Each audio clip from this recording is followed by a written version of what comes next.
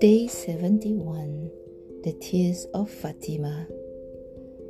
The black diamond of the earth, the Kabah, was such a happy and joyful place because the Prophet was praying there.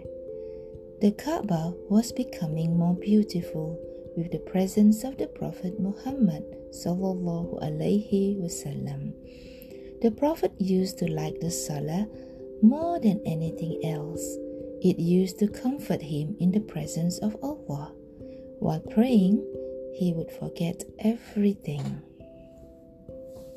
He used to think of Allah as more beautiful than all beautiful things.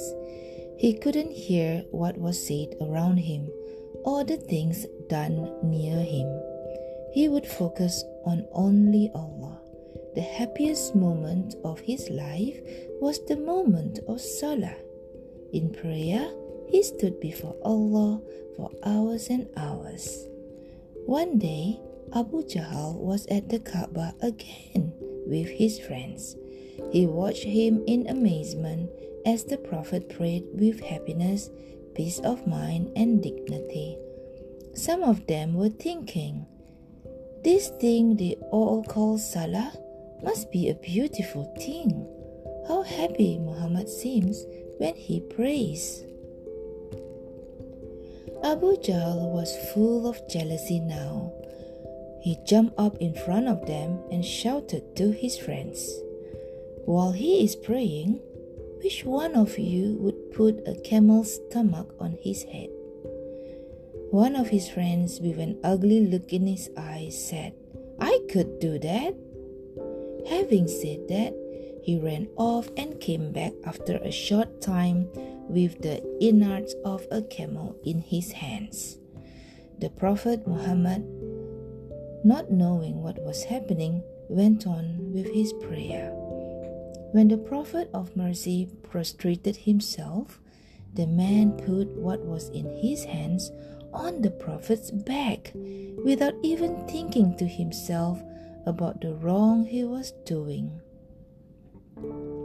His friends burst into laughter. Those who saw this ugly scene rushed to the Prophet's daughter Fatima and informed her of what was going on. "Oh, Fatima, quick, run," they said. "Again, they are ill-treating your father." Little Fatima nervously ran towards the crowd with fear. With her heart pounding faster than ever, she arrived at the Kabah. She couldn't believe her eyes.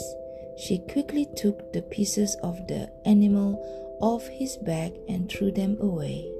She was crying her heart out. The Prophet finished his prayer and hugged Fatima to calm her down. Only these words came from his mouth, "My Lord, I am leaving them to you." In spite of all the harm and evil done to him, he displayed patience and maturity. He had no bad intentions at all in his heart. He would always want good things for everyone, and he would only do good and kindness to everyone.